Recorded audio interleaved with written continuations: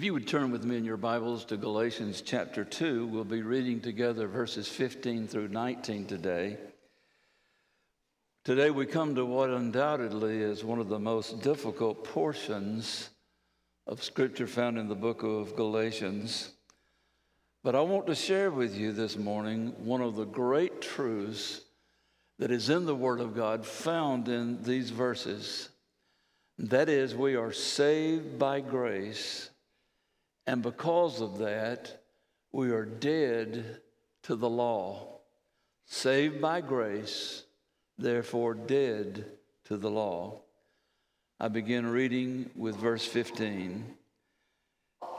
Paul says, "For we who are Jews by nature and not sinners of the Gentiles, knowing that a man is not justified by the works of the law, but by faith in Jesus Christ, even we have believed in Christ Jesus, that we might be justified by faith in Christ and not by the works of the law. For by the works of the law, no flesh shall be justified. But if while we seek to be justified by Christ, we ourselves also are found sinners, is Christ therefore a minister of sin? Certainly not. For if I build again those things which I destroyed, I make myself a transgressor. For through the law died to the law, for I through the law died to the law, that I might live to God." Verses 10 through 21 really are a continuation of a thought. But I'm going to wait until next week to talk about verses 20 and 21. Paul shares with us in these verses some very much needed truths for our lives. Some things that on the surface seem to be deep and difficult to grasp with the human mind. But when you break it down, it is the simple truth of what we believe and what we know that the Scripture teaches. He says that salvation is real.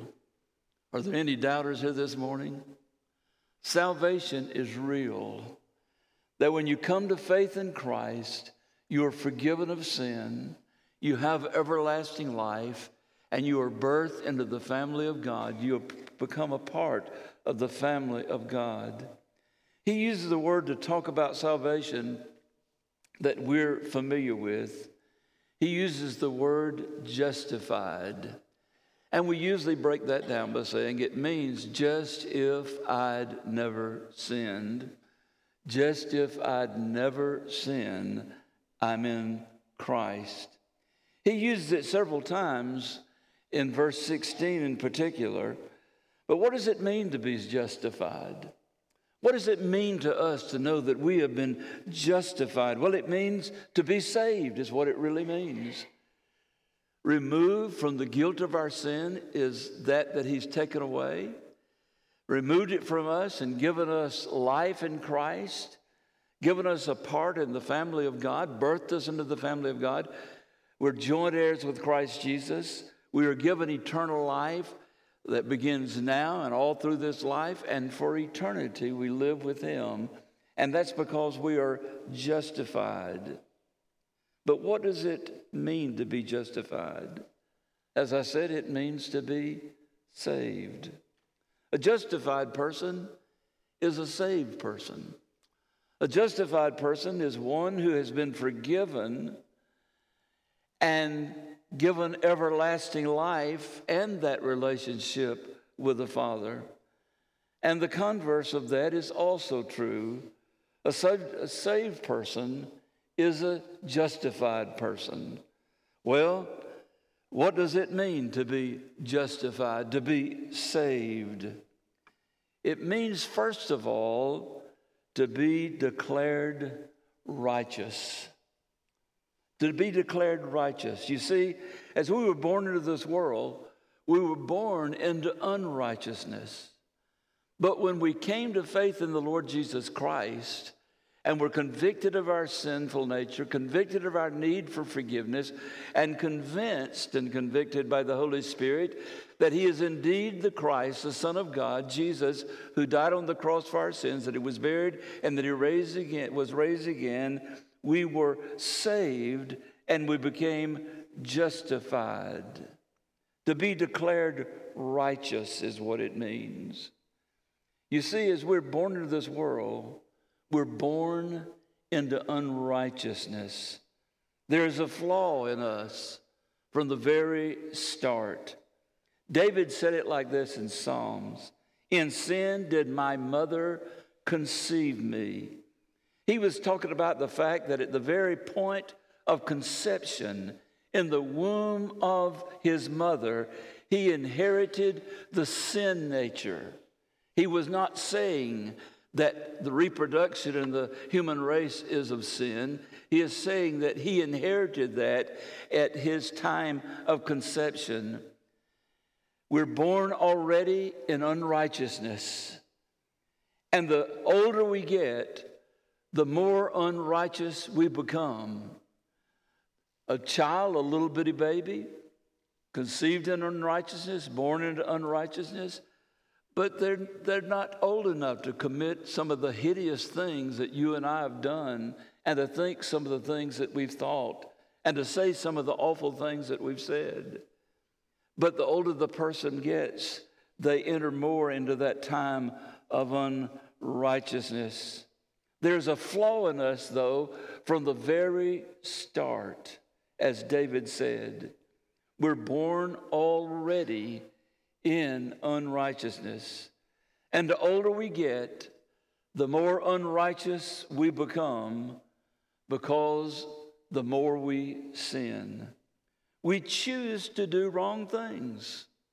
There's not a one among us that say, no, I've always made the right choice. I always choose to do the right thing. It is our nature, conceived in unrighteousness, born in unrighteousness. We live in unrighteousness as the nature of the human flesh. Those that are unrighteous are declared to be righteous when they are justified. Justified means to be declared by God to be righteous. As I said, just if I'd never sinned. Does that mean I never did? No, it doesn't. It means that I am justified in Christ. I'm given forgiveness. I'm given a part of being in the family of God, to be a joint heir with Christ Jesus. I'm given that at the point of being forgiven in salvation. The second thing that justification means is to be freed from the penalty of being unrighteous. To be freed from the penalty of being unrighteous. The Bible says that the unrighteous shall surely die, and that they will find themselves in eternity in a place called hell. The Bible says the wages of sin is death. So the penalty of being a sinner is death. The penalty of being unrighteousness, in unrighteousness, is death, and to spend an eternity in hell. But a person who has been justified is the one that has been declared to be righteous, and he has been freed from the penalty of sin. Thirdly, the word justified also means to be made acceptable in the presence of God. It means to be declared righteous. It means to have been freed from the penalty of unrighteousness. And it means to be made acceptable in the presence of God. When you die as a Christian, you'll be in the presence of God for eternity, justified by what Christ has done for us, and that is the doctrine of justification. You see, God hates sin. He hates all sin. He despises it. Every sin is offensive to our God. Sin cannot be welcomed in his sight, and certainly cannot be welcomed in his presence in heaven. All sin is condemned and banished from him forevermore, from his presence. But to be justified means that we have been made acceptable in his presence. You know, I'm thankful today. I can give a testimony. I am saved. I'm justified. I am going to heaven. Whenever I leave this world, I'll be in the presence of God, not because I was a preacher of the gospel, not because I was good enough to get there, for certainly I am not because of anything I've done, of good works I've done, not because I have crossed all the T's and dotted all the I's of the law, which I have not.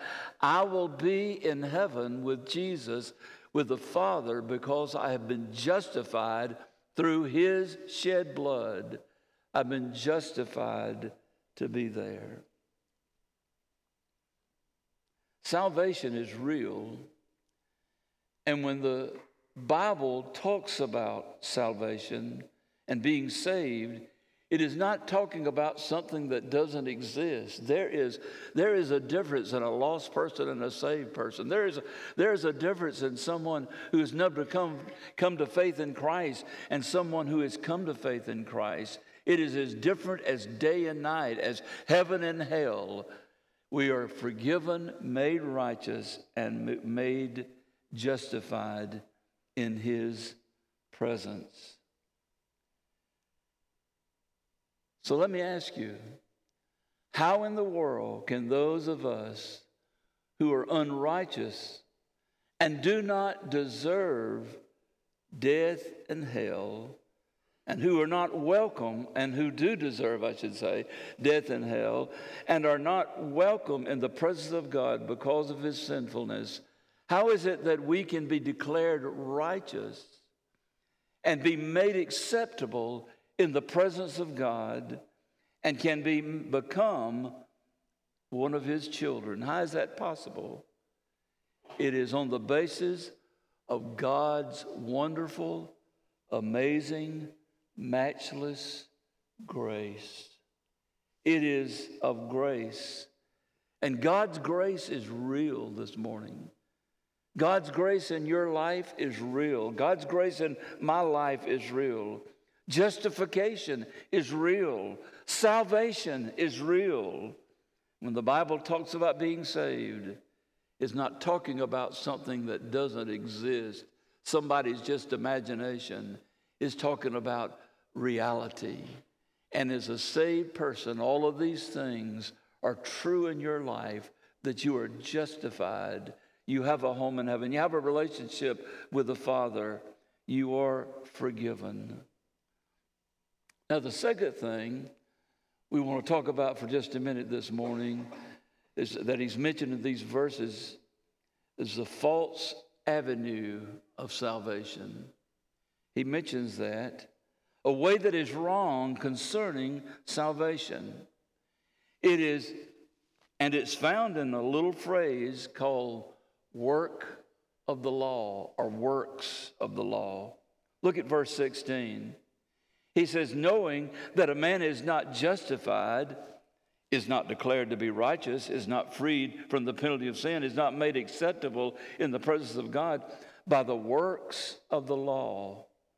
A man is not saved, he is not justified by the works of the law. And he repeats it again. Listen to what he says. Even we have believed in Jesus Christ, that we might be justified by faith in Christ, and not by the works of the law.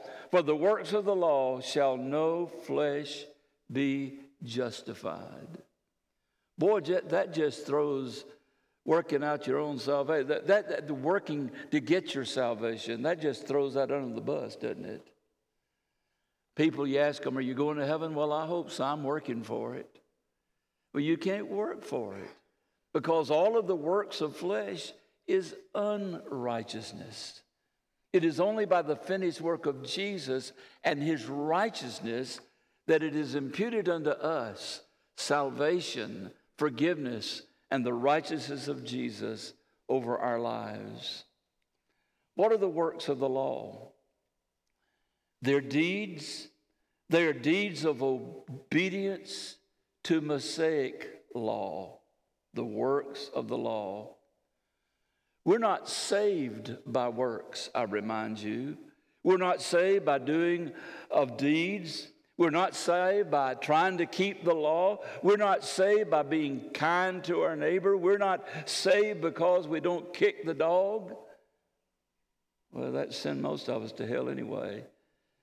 We're not saved because we're good parents. We're not saved by anything we do. The Bible is very clear. It is not of works. There are those who believe we're saved by grace, and there are those who believe that they're saved by works. Now why?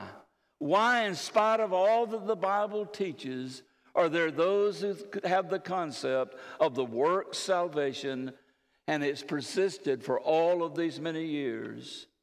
There are two reasons. Number one, it is very appealing to the flesh.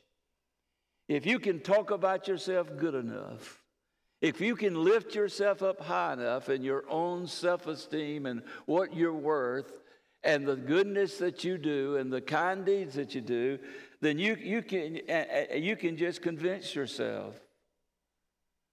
God just had to save us because we were being so good.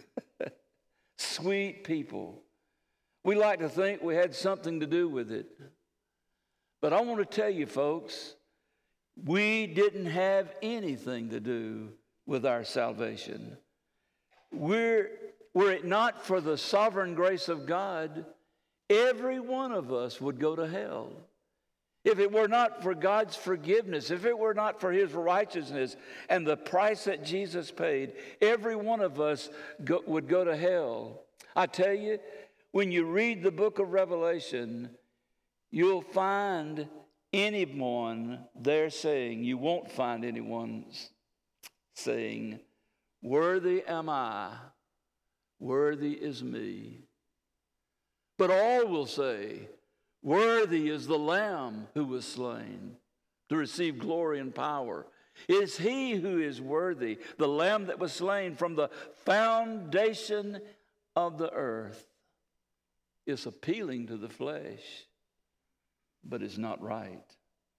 The second reason people think salvation by works has persisted and for so long in their hearts and minds is just because it sounds right. Matter of fact, if you hear very many people talk and giving a public speech in his own goodness or whatever, it just sounds right. Listen to me. It sounds right. I mean, there have been groups preaching that for years, and the church members behave just as sorry as anybody else's church members. And they're just as mean as Baptists. That's pretty mean, isn't it? They're just as mean as anybody else, but they have said that it's works. We're not saved by being good. We're not saved because we can keep the law.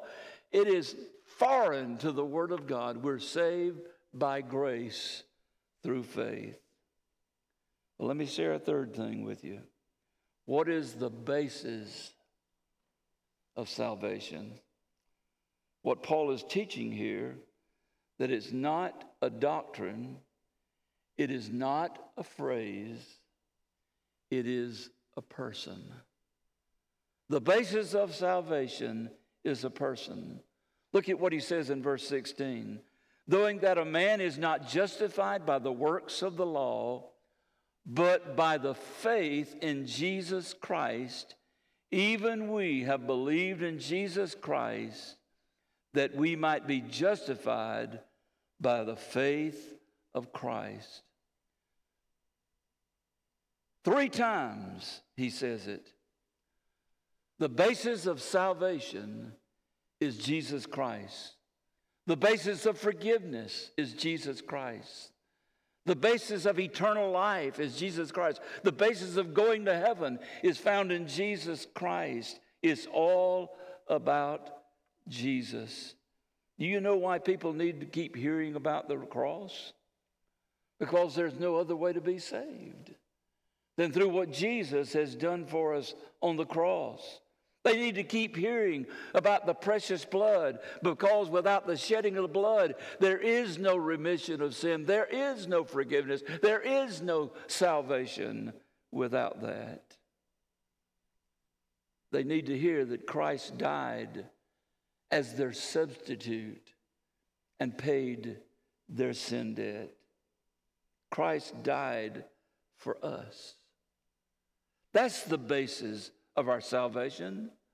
I'm not saved because I'm a Baptist. That's almost laughable, isn't it? I'm not saved because I joined the right church or the right denomination, and I do believe I'm in the right denomination. I do believe what Baptists believe.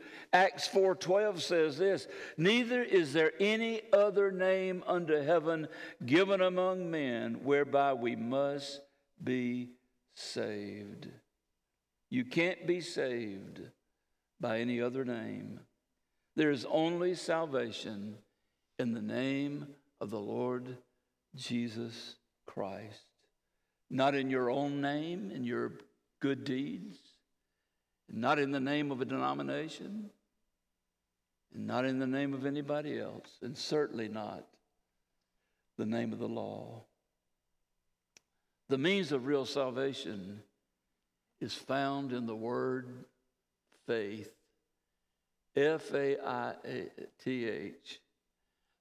for all I trust him, for all I take him. It is all found in faith.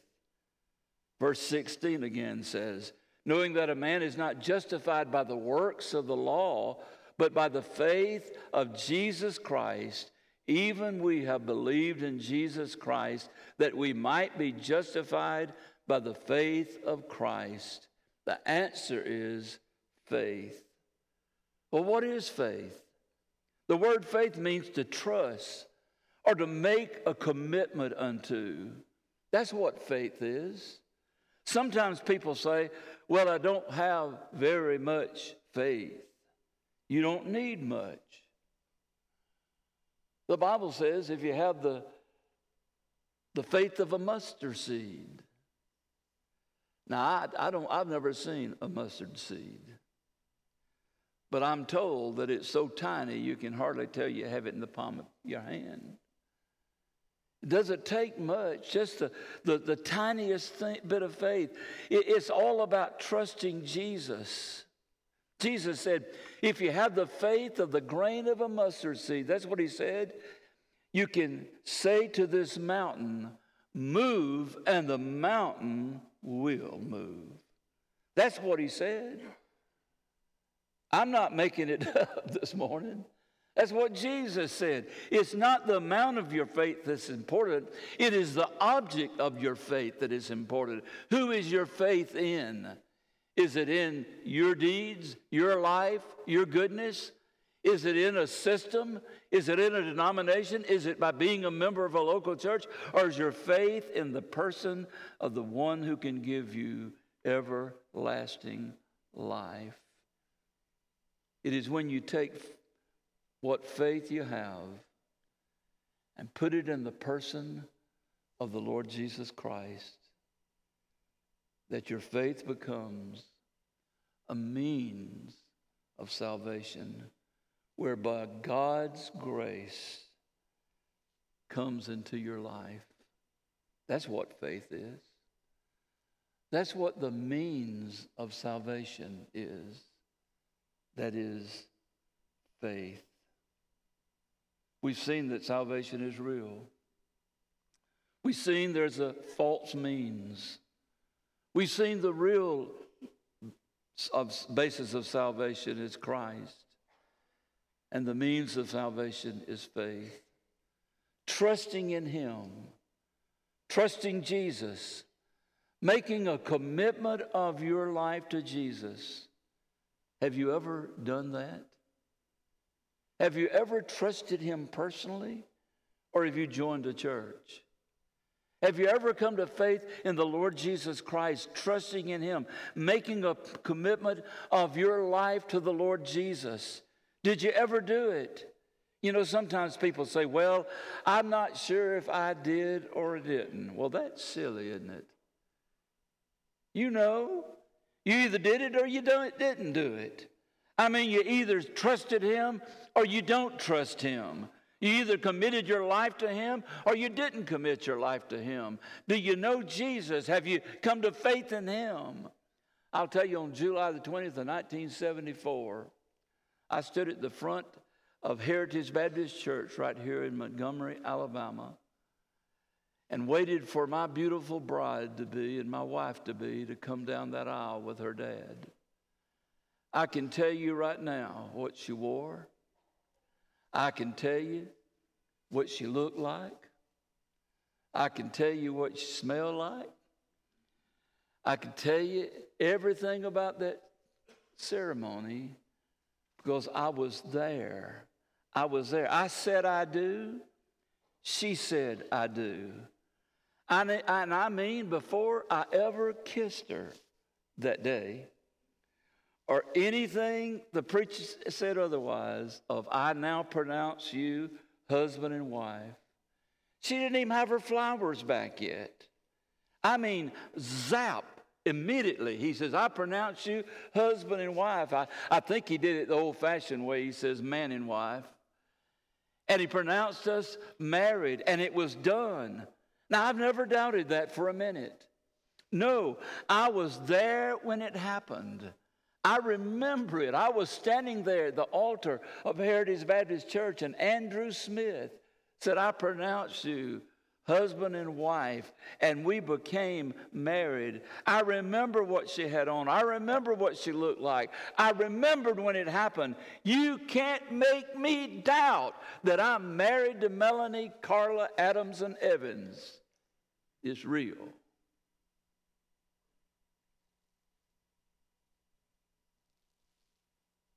You can never make me doubt that I've trusted Jesus. I was there when it happened. There weren't any bells ringing. There wasn't any thunder rolling. There wasn't any lightning flashing. There wasn't any angel choir singing that I heard. But I want to tell you, I know that morning at the Big Creek Baptist Church in Irwin County, Georgia,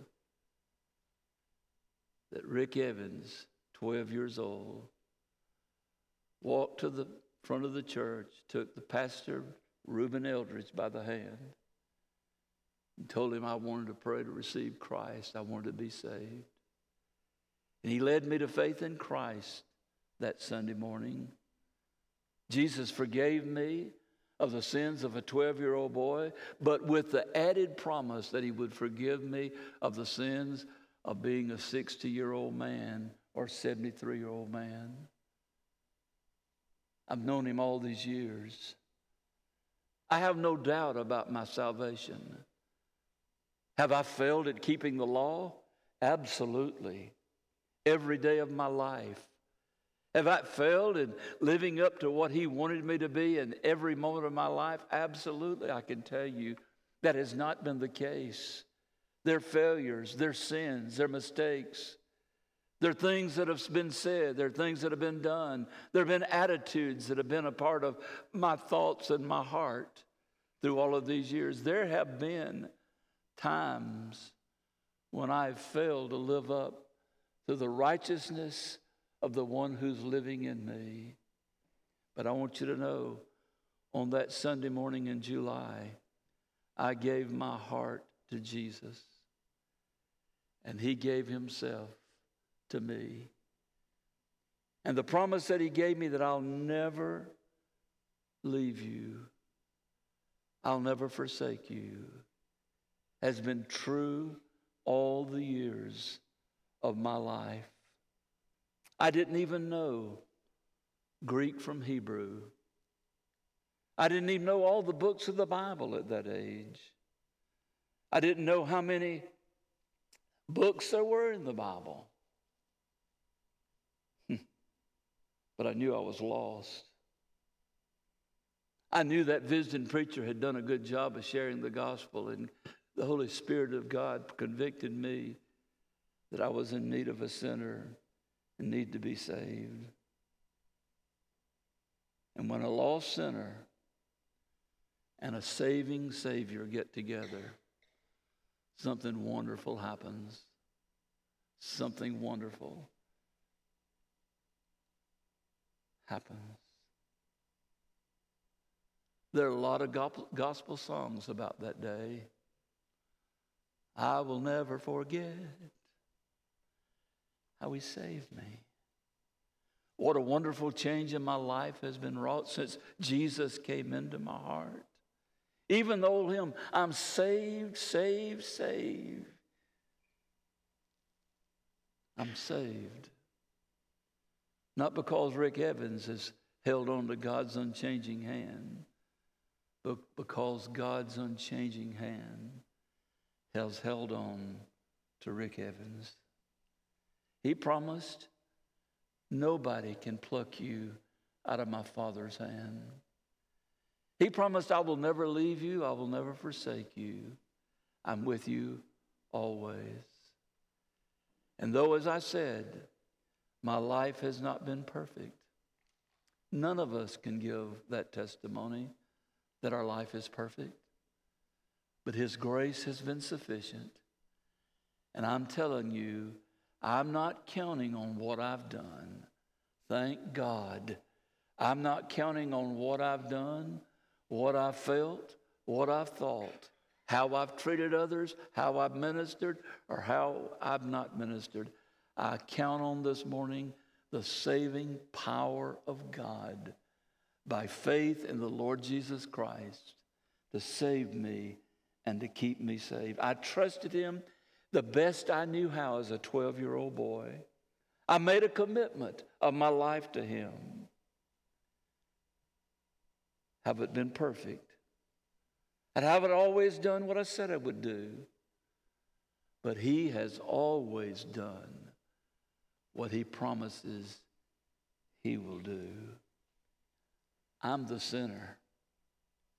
He's the Savior, folks. He'll forgive. One last thing. He speaks of the blessing of real salvation. He says, for I through the law died to the law that I might live to God.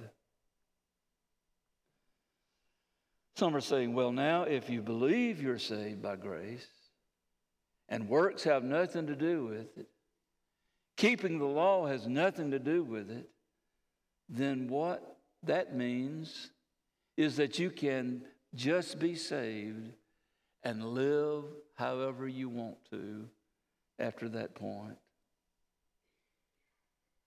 Why, you Baptists, you think a man can be saved and he can live like the devil the rest of his life and he's still saved. There never has been a saved Baptist in this world that believe that. We believe that we're saved by Jesus and that Jesus changes the person he saves. He does the saving. He does the changing. In Galatians 2:17, but if, while we seek to be justified by Christ, we ourselves also are found sinners, is Christ therefore a minister of sin? Certainly not, Paul says. If you believe that you're saved by grace and that you sin, that means Jesus is a sinner? That's plain stupid. That's wrong. Paul says, God forbid at the end of that statement.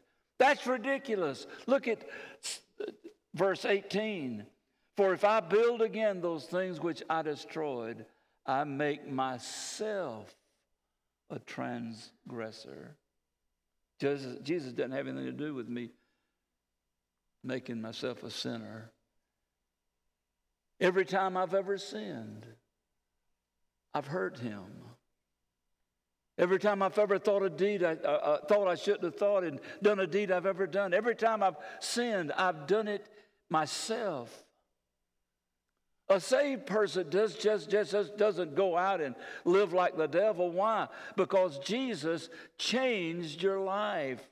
We sing the old hymn, what a wonderful change in my life has been wrought since Jesus came into my heart. If we sing it, we ought to live it. Jesus changed me. Verse 19, for I through the law died to the law that I might live to God. That means the law is dead. No, it doesn't. The law is not dead. The law is not even sick. The law is perfectly healthy. The law lives. What does the law do? The law condemns. The law brings the curse. The law consigns a man to hell. The law is royal. The law is moral. But it has never given to save anybody. It was given to show us our need for a Savior. The law is alive and still condemns, and it still demands death and hell. The law is not dead. I'm the one dead to the law. Hallelujah. Therefore, through the law, I am dead to the law, that I might live unto God. He is the one who was dead and is alive forevermore. Let me illustrate it, and I'm going to finish. Here's a man. He's been accused of a crime. He goes before the judge. The court's in session. The trial is held. He's found guilty. He's convicted of the crime. He's supposed to come back in 2 days to be sentenced. Within those 2 days, the man falls over dead with a heart attack. So what does that judge do? Does he come back the next day and say, well, this fellow's dead, but I sentenced him to 30 years in prison. So y'all take him over there and let him rot in the jailhouse? No. Well, that means the law is of no effect. No, it doesn't. Oh, yes, it was effect. The law did exactly what it was supposed to do. What happened? That man cheated the law. He died. Well, that is what the Christian life is. Oh, no, no, no, no. I want to tell you another story. You see, when we die without being saved, but we don't cheat the law, we still go to hell. You see, that's what the law does. It curses, it condemns, it demands death. And so if you don't come to Jesus, you may think you've escaped the penalty of the law, but you don't. You really spend an eternity in hell. For one day the Son of God came, though he was no lawbreaker. He took upon himself the penalty for all lawbreakers. He who knew no sin became sin for us. That's taken upon himself the full penalty of the law. They tried him. They condemned him by their law. They crucified him. The law did everything to Jesus it could do. 3 days later, he got up. And he's been alive ever since. When I was a 12-year-old boy and gave my heart to Jesus, he said, if you'll come this morning and give your life to Jesus, if you'll trust him to be the Lord and Savior of your life, he'll come into your life and he will save you. And as I said a while ago, I went forward that Sunday. I gave my heart to Jesus. I'm in him, and because I'm in him, I'm dead to the law. The law cannot have one thing to do to me because I'm in Jesus. And everything the law would ever have done to me, it's already been done to him. And I'm in him, and it's already been satisfied. And I'm in him, and it has no power over me. That's the blessing of salvation. I'm free to live in the power of Jesus Christ.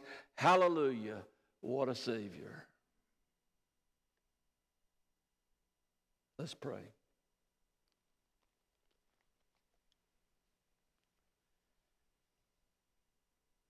Father, thank you that you didn't just give us this difficult passage for us to wonder what you're saying to us, but through your word, it is exposed what you were saying through us through the pen of the Apostle Paul. Thank you, God, that the law is a schoolmaster.